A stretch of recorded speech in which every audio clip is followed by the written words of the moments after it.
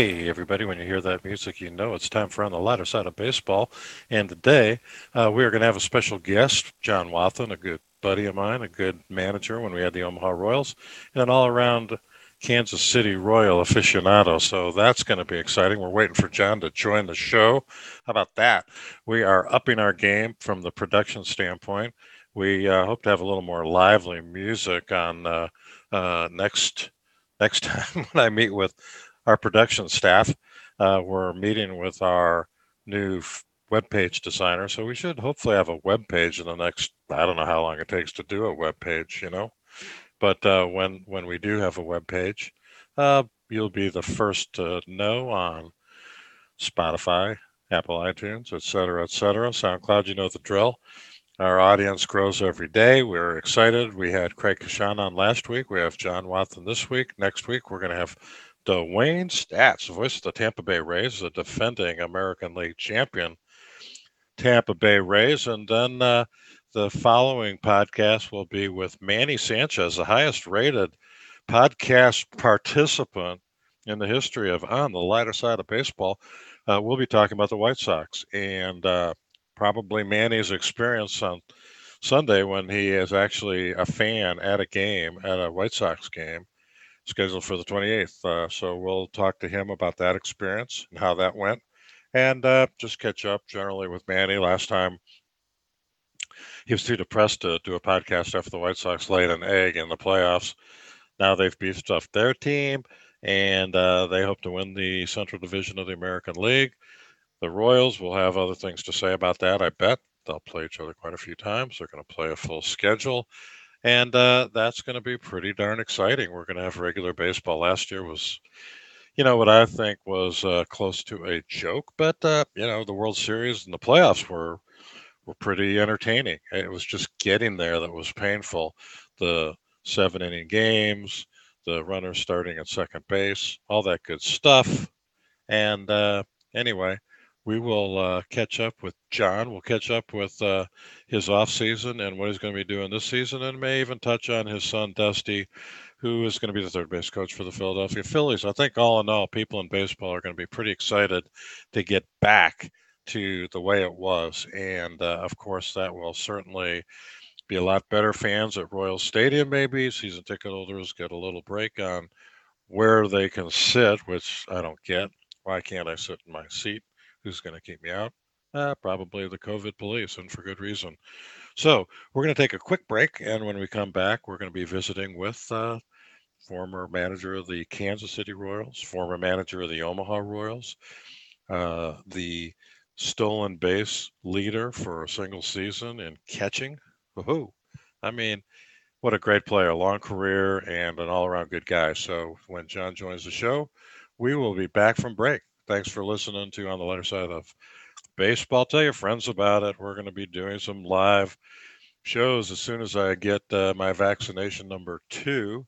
Hopefully, we'll be at Papakino's and do a show with my good buddy Chris, whose new restaurant is booming. Pizza's great. Pizza is really, really good. So for you folks in Overland Park that you haven't been over there to Papakinos, get over there. Then the venue's going to shift to Milwaukee, and we're going to do a show from Ward's House of Prime with our good friend Brian Ward and Mike, the bartender, and Craig Kashan. So we're going to drink a bottle of wine, have a little podcast up there, have a good time, and I'm sure Nellie will come up. And speaking of Nellie, I've got Nellie's 1976 Kansas City Royals hat with the number 3 on it, which was his number with the Royals, and his nickname back then, Magic, and he was magical. So that's the scoop. So enjoy the break, and when we come back, we will be with John Wathan.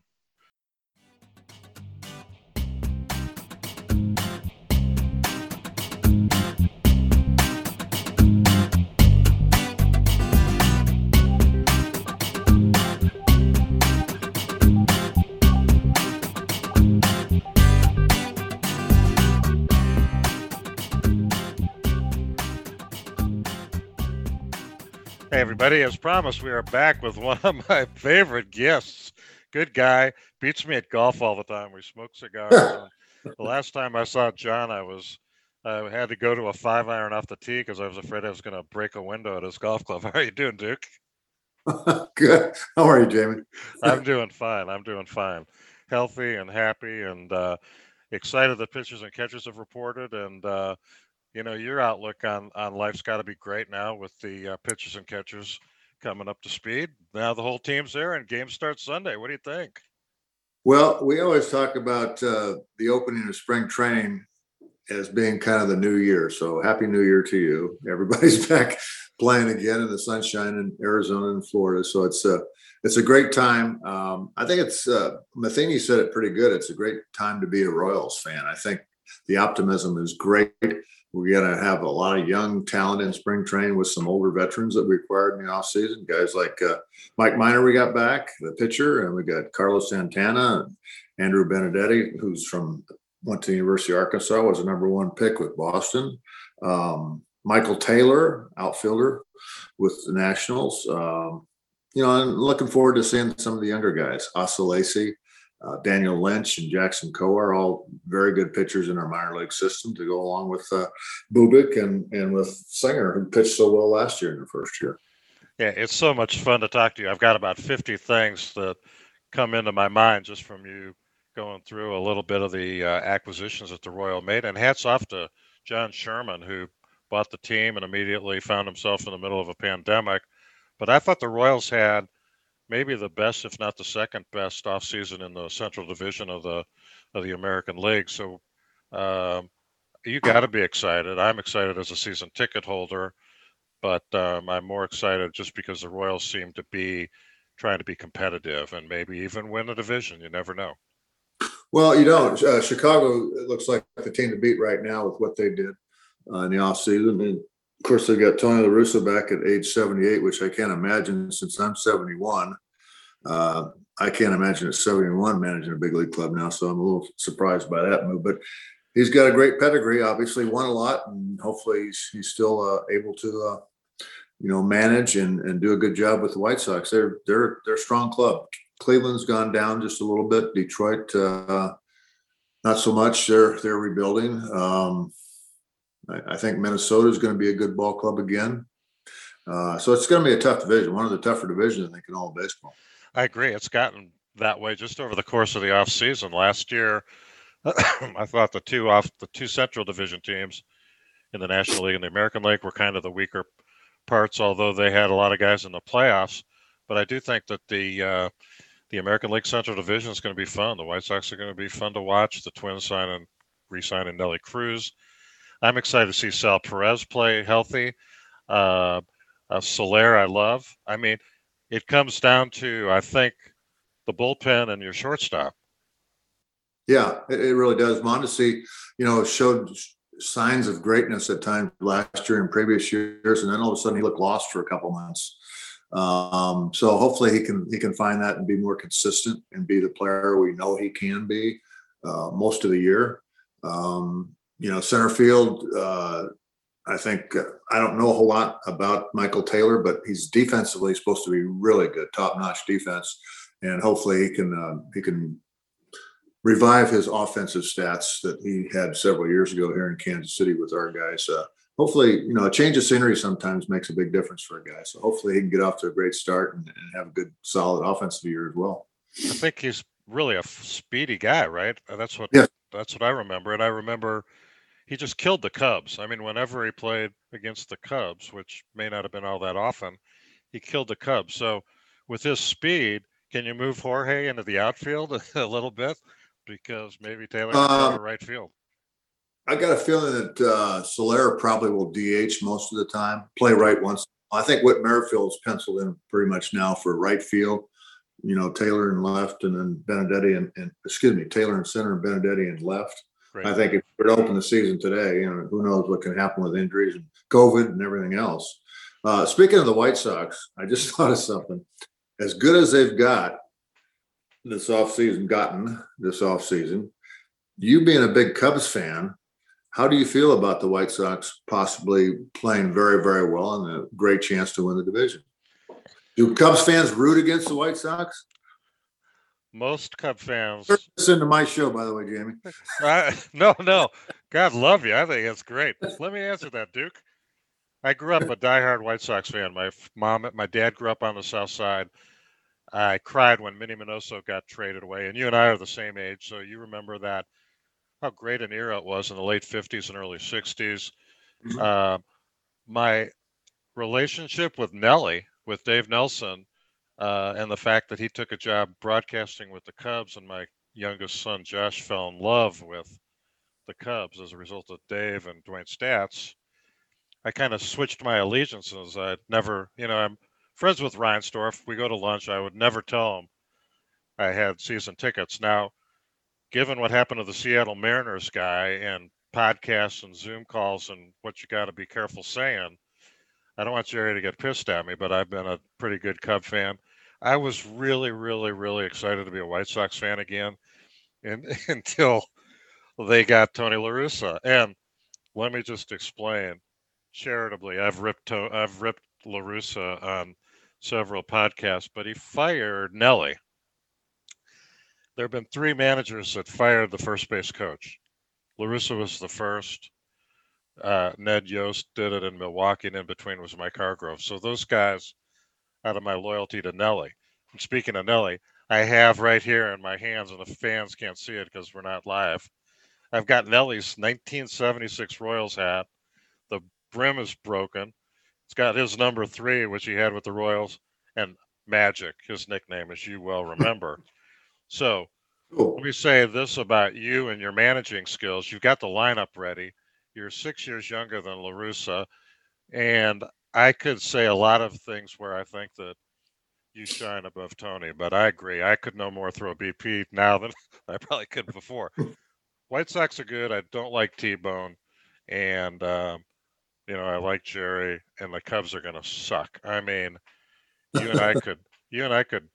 They don't have. They just don't have any pitching. Yeah, I don't think. I don't. Well, let me ask you this: What happens if one day the Cubs play the White Sox in the World Series? You obviously would root for the Cubs. There's no question.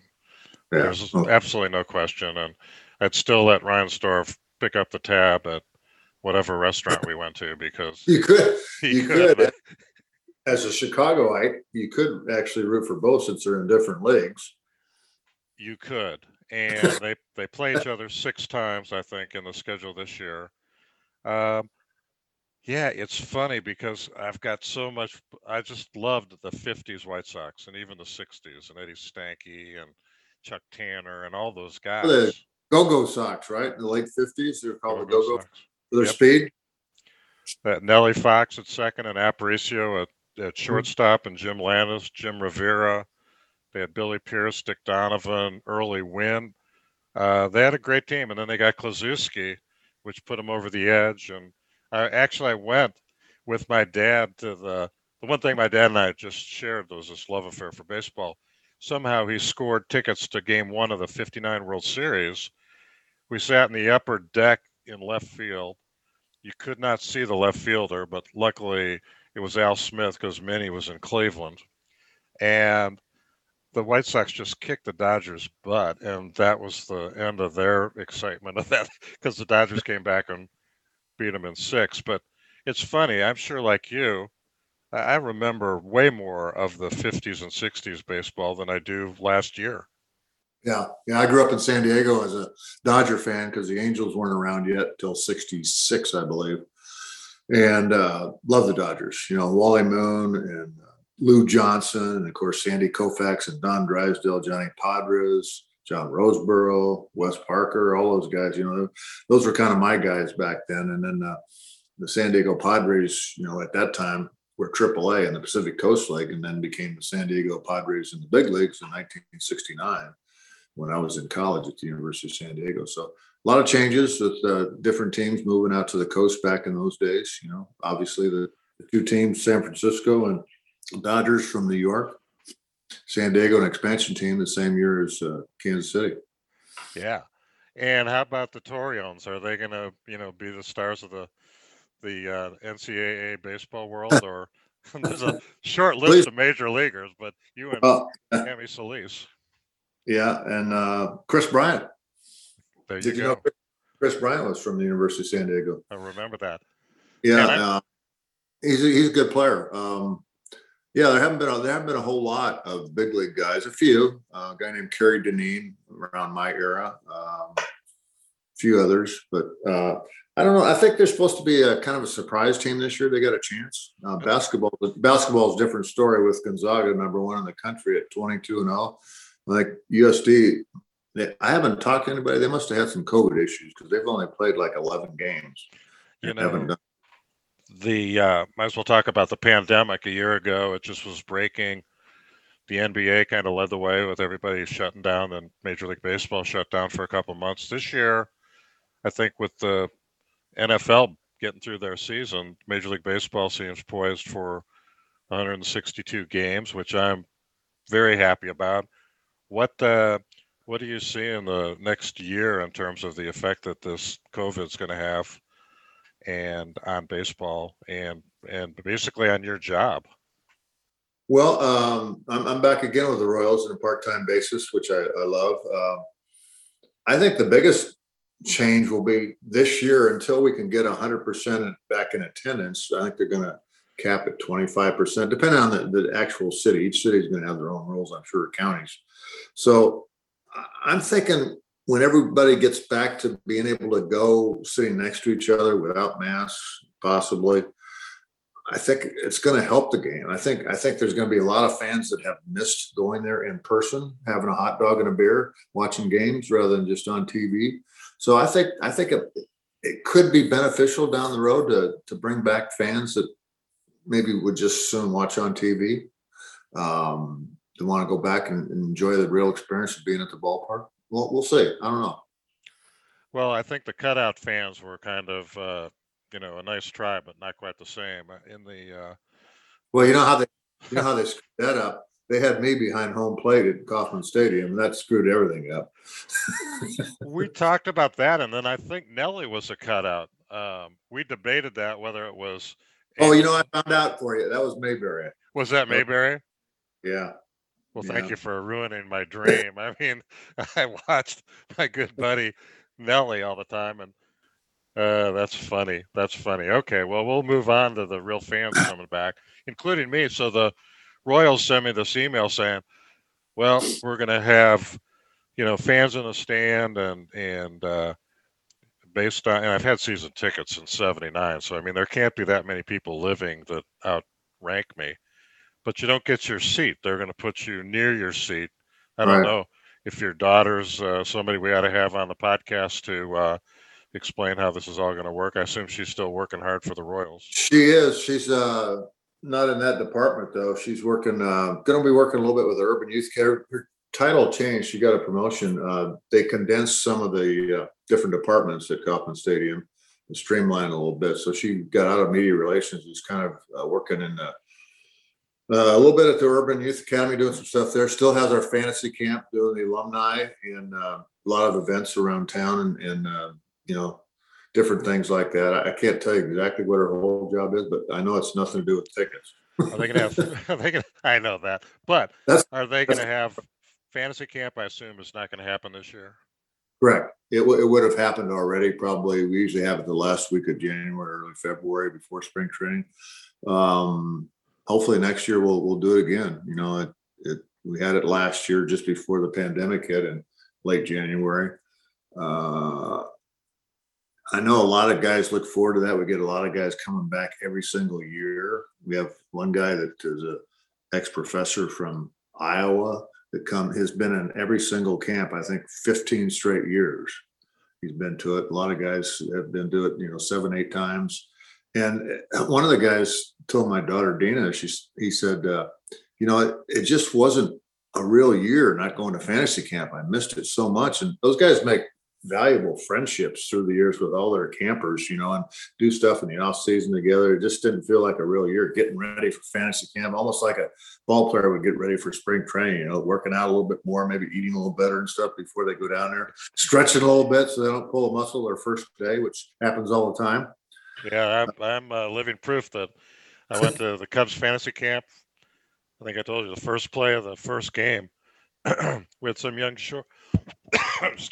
shortstop, I was playing first base, and he threw a strike about my knees, and I stretched like I did in college, and my knee popped, and Billy Williams goes, "Was that your leg?"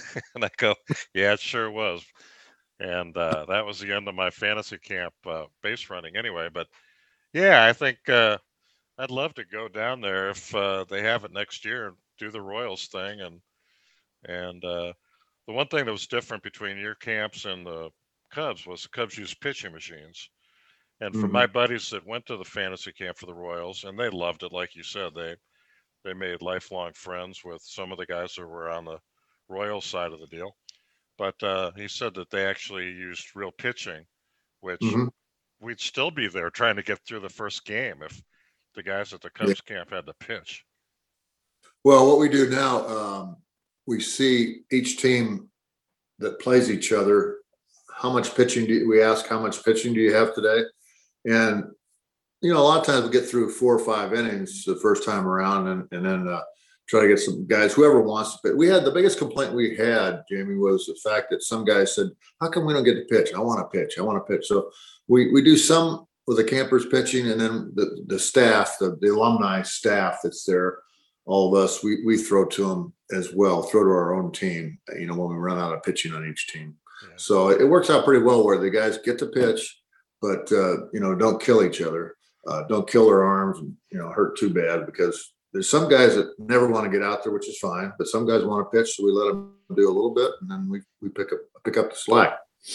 It was a lot of fun. Well, let's look at the real pitchers for the Royals. What, as a scout and an expert, and you already filled out the Royals lineup, which is just as much as La Russa's going to do with the White Sox. What do you think of the starting pitchers for the Royals? Duffy sounds really good right now. He's in very good shape. I read something the other day where he said first time he'd actually played catch all winter long, didn't shut it down completely, and I think there's some merit to that. I think sometimes our guys today don't throw enough. I think they need to throw a little bit more to get their arms stronger rather than backing off. We have these pitch counts today, which drive me bananas. It used to be the hitters would tell you when you lost it on the mound, not the pitch count on the scoreboard. Brad Keller, I'm really looking forward to see if he can repeat what he did last year. He was unbelievable last year. He did a tremendous job. He's in great shape, it looks like, and he's worked on his changeup all winter, and he said that's going very, very well for him. It's a pitch that the staff had to have him throw last year, had to make him throw to complement his other pitchers. So that's a big bonus. To me, anybody that doesn't have a good changeup is going to have trouble. Changeup's the best pitch in baseball. You can talk all you want about 100-mile-an-hour fastball, but guys will hit that if it's in the zone. Changeup is going to get a guy off stride out in front, and that's a pitch that's very underrated by most people. Let's see who else. That's pretty good for the Cubs, because you take their top three, you take Arrieta out of the deal, but you take Kyle Hendricks, Alec Mills, and Zach Davies, who came over from San Diego via Milwaukee. None of those guys can get to 88. So they live on their changeup, their off speed, their cutter, their control. So it's good to hear you say that, because, man, there's got to be the slowest staff in baseball. Yeah. Mike Minor's another one coming back to the Royals, who he was hurt most of the time when we had him, but did well down in Texas. He's a quality guy who understood what the Royals did for him. We really helped his career out by rehabbing him after he got hurt and allowing him to be a free agent and go eventually to Texas. We didn't have a spot for him at the time. And then to come back to Kansas City, he said, "You know what? I owe them a lot for all they did for me to get my career going again." So that was kind of cool. Yeah. Chris Bubik and Brady Singer, who pitched so well for us last year, two young guys. Anxious to see them after, you can't call it a full year, 60 games last year, but, partial year under their belt. And that's one thing they've got to worry about a little bit this year is, you were worried about young pitchers and building their arm strength and throwing so many innings one year and then coming back and adding to it and then adding to it until finally they can get up to, hopefully 200 innings. Used to be 300 back in the day. Now it's 200 is a good year. So it'll be interesting to see how much they throw this year, how many innings they throw. And there's even been some talk about a 6-man rotation, which means you could throw somebody like a Jacob Junis in there as a sixth guy as well. So we'll see what happens. I think it depends on spring training and how the season goes. Well, those are 6 guys that have enjoyed success at one time or another. Even Junis had some bright spots, and Singer, of course, had bright spots. Bubik had some really good spots in there. So, is there anybody in the minor leagues that's going to come up in the class of, Witt, the shortstop, or what? Is Witt a catcher or a shortstop? He's a shortstop who is also, they're moving him around a little bit to play. He played some third base this year a little bit in our off-site camp. And then we had a camp also at Kauffman Stadium after the season was over. They had him at second a little bit. I even heard that he might try a little center field, which, people used to say about versatility that a lot of players didn't want to do that. Hey, I'm a shortstop. I'm only going to play shortstop. I want to play shortstop. We've talked about this before. That's what helped me play in the big leagues 10 years, being able to play other positions. So I think kids now are realizing that versatility is a big, big plus factor on a team. If you can do that, you're going to be around a long time. So I think they're embracing it a little more than they used to. Here's a number 1 pick out of high school who was a shortstop only. He has some power. He can run. He's got great baseball instincts. And all of a sudden he comes with us and we say, well, let's play a few games at third or second or maybe even center field. And, he's such a great kid. He just has embraced it so far. So I think that's a big plus for him. I think, the pitchers we talked about earlier, like Lacey and Daniel Lynch and Kowar, I think the first one up, in my opinion, depending on how things go, would probably be Lynch. I mean, he's throwing 97, 98, left-handed, big guy, got a good breaking ball and changeup. He's probably next in line behind those other 2 young guys that we saw last year. Kowar is not far behind him. We've got probably 3 or 4 more, down the road too that are getting close next year too. So our young pitching in the minor leagues is in good hands.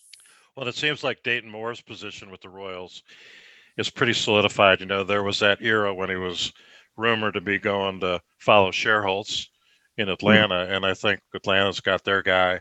Seems like Dayton, is solid, and he's drafted well, and he's been through the ups and the downs with the Royals, and it sounds like there's a lot of good arms in the Royals organization that's going to speak well for some consistency, and maybe Sherman will, continue to put the, approved salary, which is always a problem. But I mean, how exciting to get Ben Attendee. What a great ball player. And then Santana's kind of a quality addition for a year.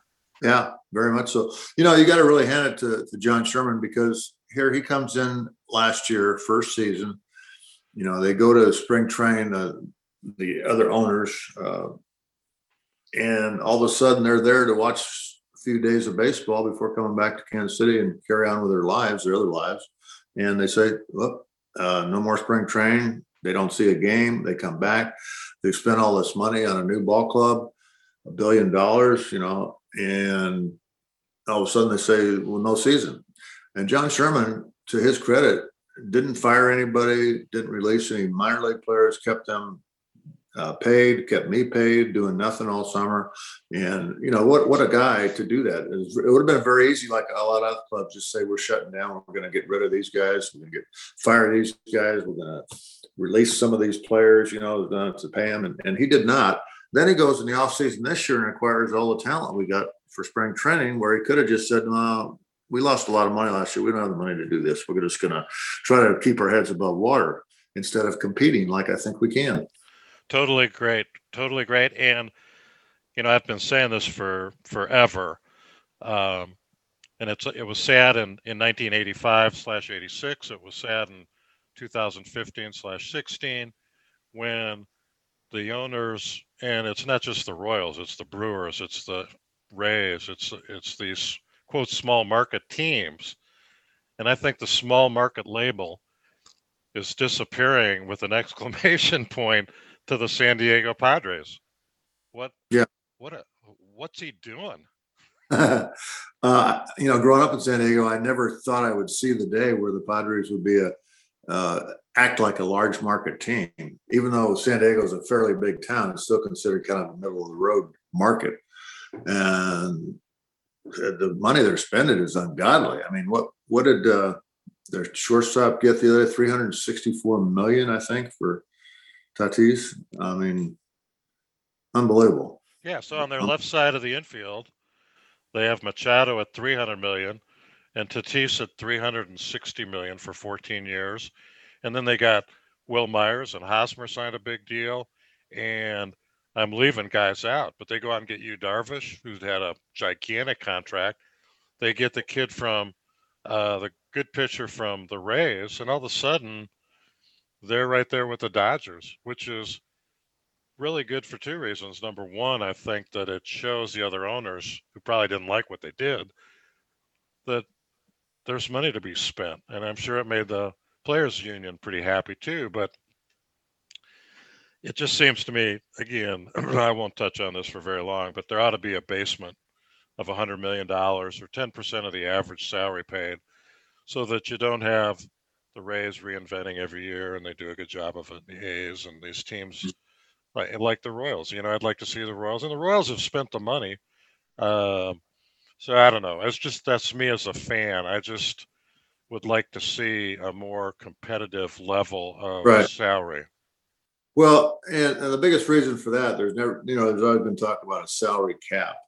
Well, what they've tried to do now is have a salary cap with when you go over that cap, so to speak, whatever you want to call it, then they are penalized. They have a tax that they've got to pay. So the problem with that is a lot of the clubs say, okay, here's another 10 or 20 million to pay my tax for going over that cap. It's no big deal. Yeah. Seems like it's amazing. And, the Players Association is awfully strong. God love Marvin Miller for all the things that he did. And it was so great to see him going to the Hall of Fame. It is cool. That he did for us, through all of our work stoppages and everything. But Players Union is so strong. I don't see how that would ever happen, where there'd be an actual cap. We'll see.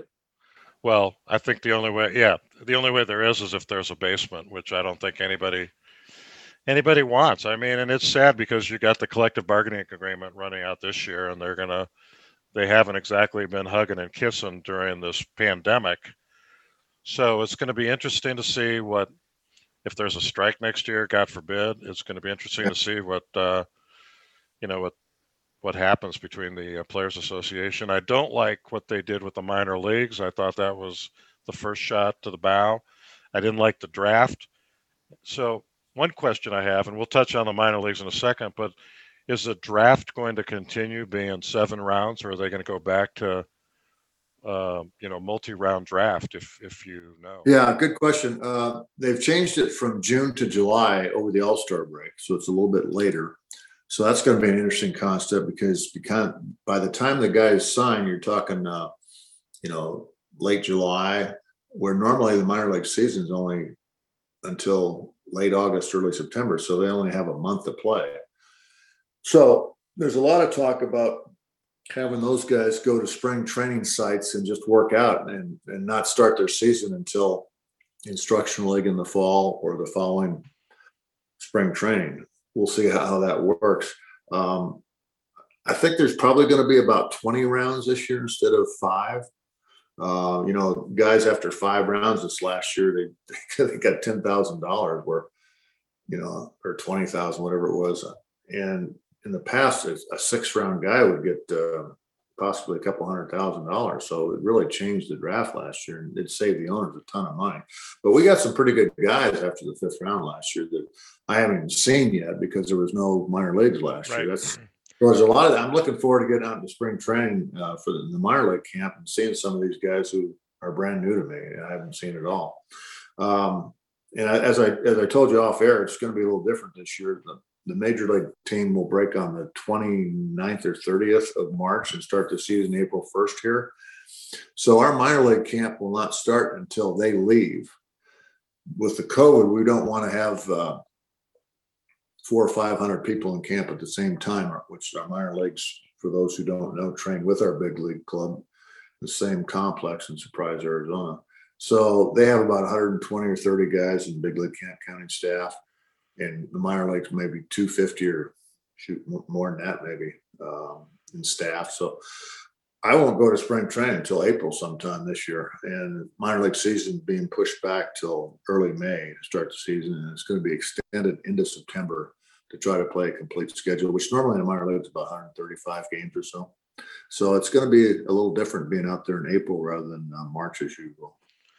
Well, for those of you who don't know, John managed the Omaha Royals when my family owned the Omaha Royals, and on prior podcasts where John has been nice enough to show up, and now he's even asking me questions. So it's really it's spectacular. And Trying to run you out of business. I'm going to get my own podcast. well, No way. That makes me laugh when at the end of the season, I think, or during the off season, and we did a few podcasts together, and with the Corona pandemic, I thought it was fun to try to entertain somebody, even if it was only one person. So at the end of the season, after John and I had played golf a few times, I said, John, you ready to be on the podcast again? And he goes, man, you must be hard up. And I'm not hard up. He's one of our favorite guests, and he was clearly a great manager. But what's the structure of the minor leagues now? One AAA, one AA, single A, that's it? Yeah, we used to have 7 teams here in the States, plus the Dominican Republic team that everybody has. There's 30 organizations that all have complexes in the Dominican Republic, and we're one of them. And sometimes we have 2 teams over there in the summer. But yeah, we lost our 2 short season rookie league clubs in Idaho Falls. That whole league folded, the Pioneer League. And in the Appalachian League, we had Burlington, North Carolina, and that league folded as well. So we lost those 2 teams. So all we have now, interestingly enough, it's kind of cool. That Appalachian League that's been around forever is turning into a summer college league for younger college players. The older, better players go to Cape Cod and play. And this is going to be freshmen and sophomores a lot that are going to be able to go to that part of the country, North Carolina, South Carolina, and Tennessee around there. And they all have their ballparks set, obviously, because they had a league before for many, many years. So a lot of kids will be able to go there and play woodbat summer league ball in that old Appalachian League. So yeah, we're down to Omaha, Arkansas, Northwest Arkansas, our AA team. Our high A now is Quad Cities, Iowa, and our low A team is Columbia, South Carolina. So we're out of Lexington, Kentucky, and Wilmington, Delaware. They're gone. Is the New York Lexington's completely gone. They don't have a franchise anymore. Wilmington now is going to be low A, I believe, for Washington Nationals. Wow. I didn't know that Lexington, were they the Lugnuts? Lexington? No, who was the Lugnuts? Lansing Lugnuts. Lexington Legends. Okay. Somebody, Yeah. after we sold the Omaha Royals, we being my uncle, after the sale, I'd get approached by people to buy a team thinking, hey, you must have money to go spend on them. And the Lugnuts was one team, Lexington was another, and then the Osprey out in Montana. And I don't know if any of those teams are still around. The Montana deal is probably gone by the wayside. No, yeah, Montana definitely gone. They were in the same league with Idaho Falls, our team in the Pioneer League. Boy, would that have been a great move. I'm not sure where the Osprey, that was in Montana? It was in Missoula, Montana, I believe. Oh, yeah. Yeah, they were in the league. They're gone. They had the best marketing, John. Was guy, number one, he wanted to sell his building that he has real estate practice in downtown Missoula. And who wouldn't want to live in downtown Missoula?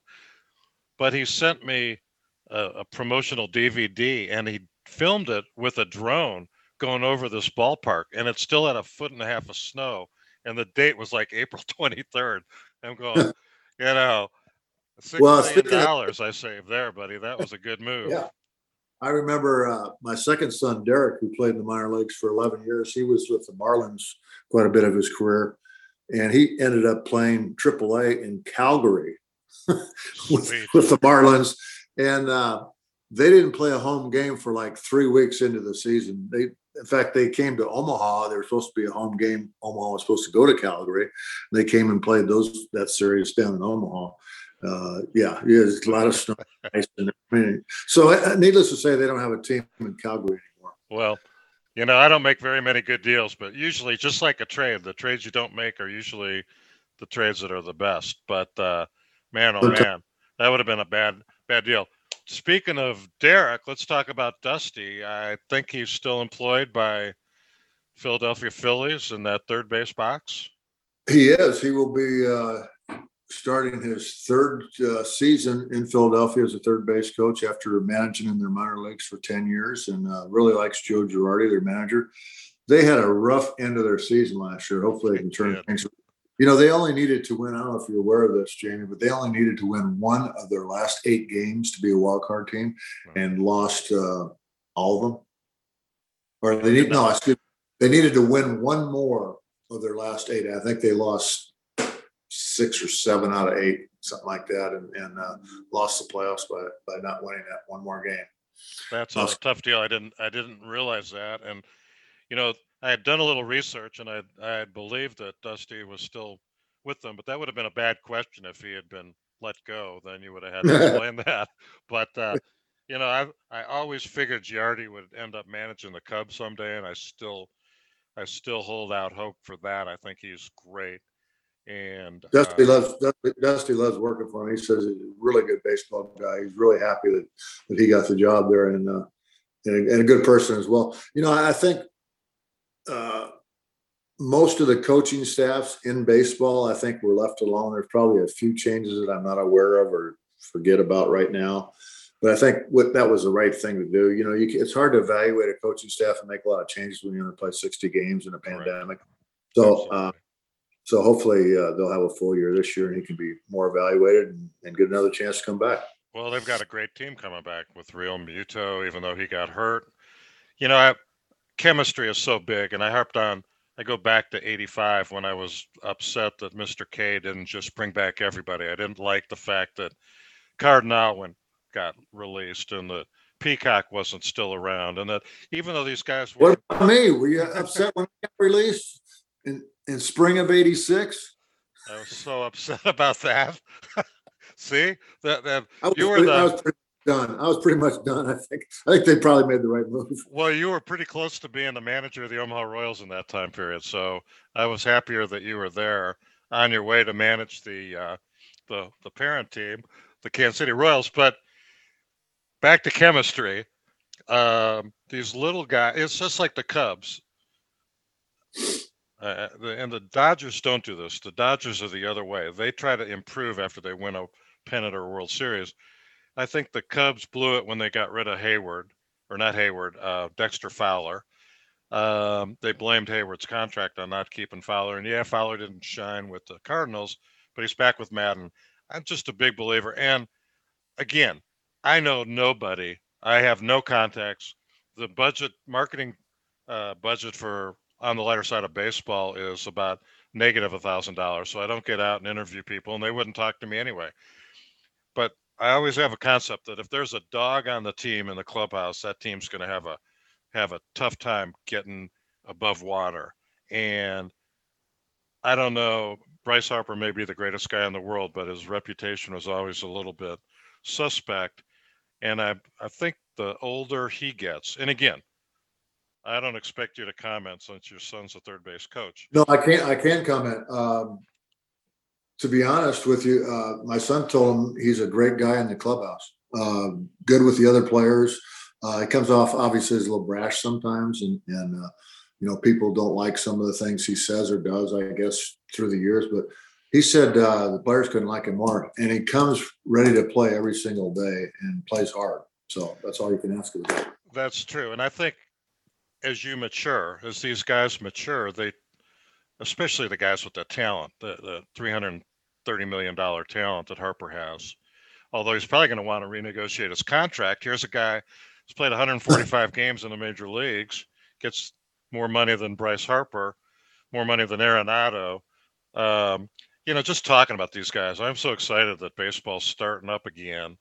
And, I think that there's going to be a lot of good teams, and I just hope that the pace of play speeds up. I hope a lot of things, that their fans there there's a lot of problems with the game right now, and just for the life of me, hope that they work some of these things out. I don't like starting a guy at second base, although some guys do in the game. I don't like 7 inning double headers, although some guys think that's great.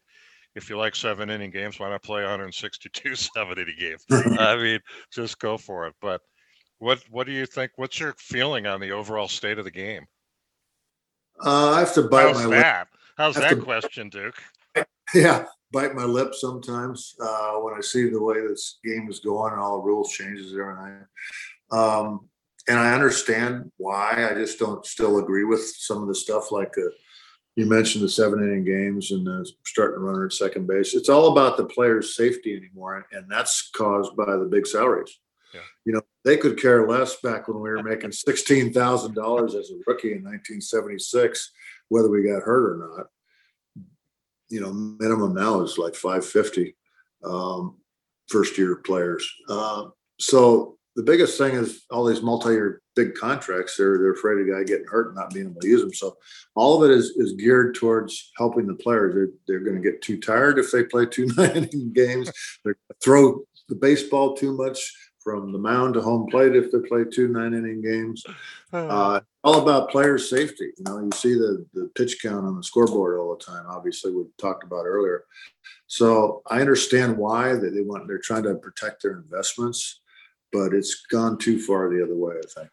Yeah, the days of spawn and sane and pray for rain are gone. The four-man rotation, you alluded to 300 innings. I remember back with the early win by all those guys in the 50s and 60s, they had 4-man rotations, and nobody had ever heard of a closer, although each team kind of had the guy that would come out of the bullpen and wrap it up, maybe pitch 3 innings or 4 innings. But as you say, and you know better than anybody, that's all to protect the investment. I get that. I just wish that the investment savings would compute to shorter games, 2.5 hour games. And it seems to me like a lot of the new strategy is for the pitchers to just stare at the hitters, and they're not supposed to get out of the box now. So it's almost like four corners Dean Smith basketball when they just stare at them. It just drives me crazy, and it's pet peeves on the lighter side of baseball. All right, we're going to take a quick break. Now that we don't have sponsors, but we're going to take a quick break. When we come back, I want to talk about who your picks are for the best Royals that played while you played. All right. Okay.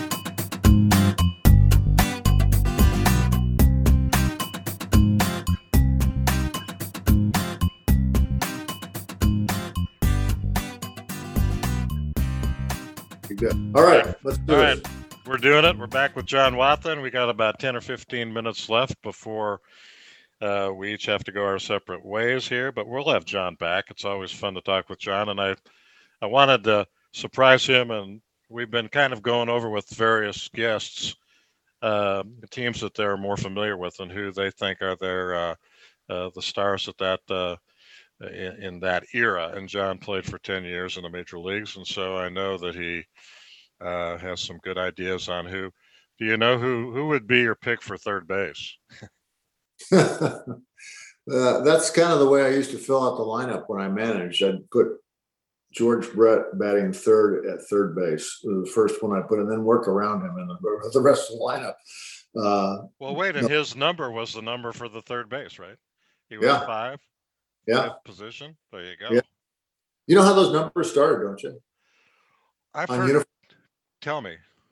It's my show, Dad. Yeah, the Yankees were the first one to have uniform numbers, and it started where you hit in the lineup, you get that number. So Gehrig was number 4, Babe Ruth was number 3. He hit 3, and Gehrig hit 4. I can't tell you the rest of the Yankees, but that's how it started. Yeah, and then it evolved into everybody wearing numbers so you could recognize the players. That's similar to what I'd heard, and then. How did Yogi Berra get down to the 8th position? And there was like 3 or 4 number 8s that have been retired. Bill Dickey was 8 before Yogi Berra. And I think they might, I don't know if they had not retired Bill Dickey's number yet and it came out of retirement for Yogi or what, how he got number 8. Are you a numbers guy like me? I mean, not in math, but like in uniform numbers. I can remember. Oh, yeah. Isn't that funny?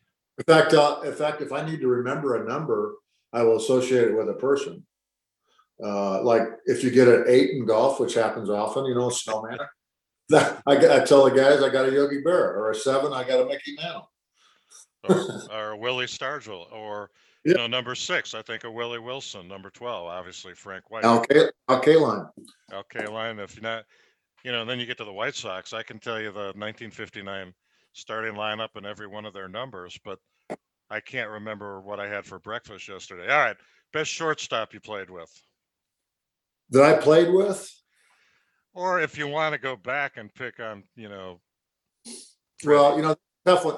I think the potential that Mondesi has, I feel he'll be the best one ever for the Royals. If he lives up to his, I mean, he can do everything. He can hit homers. He's got great power. He's got the speed to steal 50, 60 bases every year, range, arm, you name it. I mean, he can do it. But the guys I played with, Patek would be right up there. UL Washington right up there. Great. That's about it. Well, yeah. Moving over to second base, besides Dave Nelson and Frank White, I mean, who else is there? Frank White, obviously, with all the Gold Gloves and the way he played offensively as well. First base, forget George Brett and forget John Wathan. Mike Sweeney was over there for a long time, put up great numbers with unfortunately poor teams. Mayberry was very good at first base. George played some first base. Brett, I'd have to probably go. Willie Aikens, played great first base and was big in the World Series. Hit the 3 home runs in one game in the World Series. And the problem with Aikens and Mayberry, neither one of them played a long time in the Royals. I think Mayberry was probably 5 or 6 years. Aikens probably 3 or 4, something like that. Yeah. Well, Sweeney, that's a great name. Yeah. Frank, let's like UL. Let's go with Sweeney. He had a long career here. Go with Sweeney. He put up some great numbers.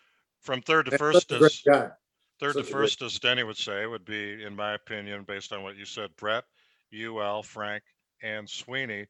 And again, catching, take out John Wathan out of the deal. And is it Sundberg or Sal? I guess. I just thought of another second baseman who played at the end of his career that was a big influence on Frank White, Cookie Rojas, who had a tremendous career. Absolutely. There's another one. That's a great name. This is going back, and Buddy Biancalana. Can't forget Buddy. He played somewhere in the middle. Yeah, and he was on the Letterman show as well. I like Buddy. It's 2 weeks of fame. I got to track Buddy down. Anyway, outfield. We got a new catcher. We got a catcher. Okay, catcher. Infield. Wathan. You said besides me, right? Besides you. The two that I think of for longevity, kind of like Sweeney, was Mike McFarland.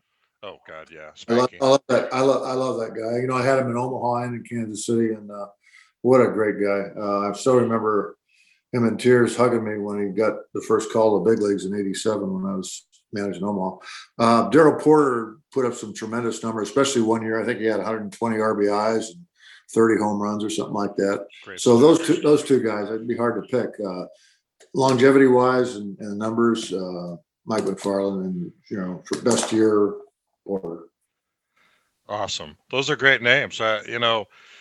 McFarland and I talked about my representing him. Then he got hurt, and then Sherholt said, "Hey, you can't represent any Royals." So, not that we won't get into what a pathetic business that was. Now, I suppose if you represented Tatis, you'd be all right, or if you were Scott Boras.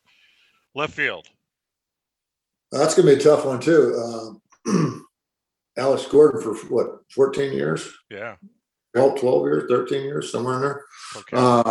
But then you got Willie Wilson, who played left field forever, things he did. So, they both played a long time in left field. I got to go with Wilson with the speed and the batting average. And, he had 200, 100 hits from each side of the plate one year, over 200 hits, batting title, all the 60, 70 stolen bases a lot of years. Probably have to go with him. Yeah, that's a good one.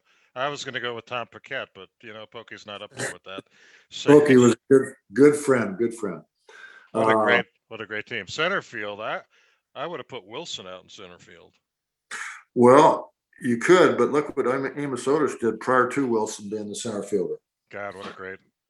Yeah, I mean, he had tremendous years, put up a lot of numbers. If you look at his numbers, for the years he played in Kansas City, offensively and defensively, Gold Gloves. That's the reason I said Willie and left.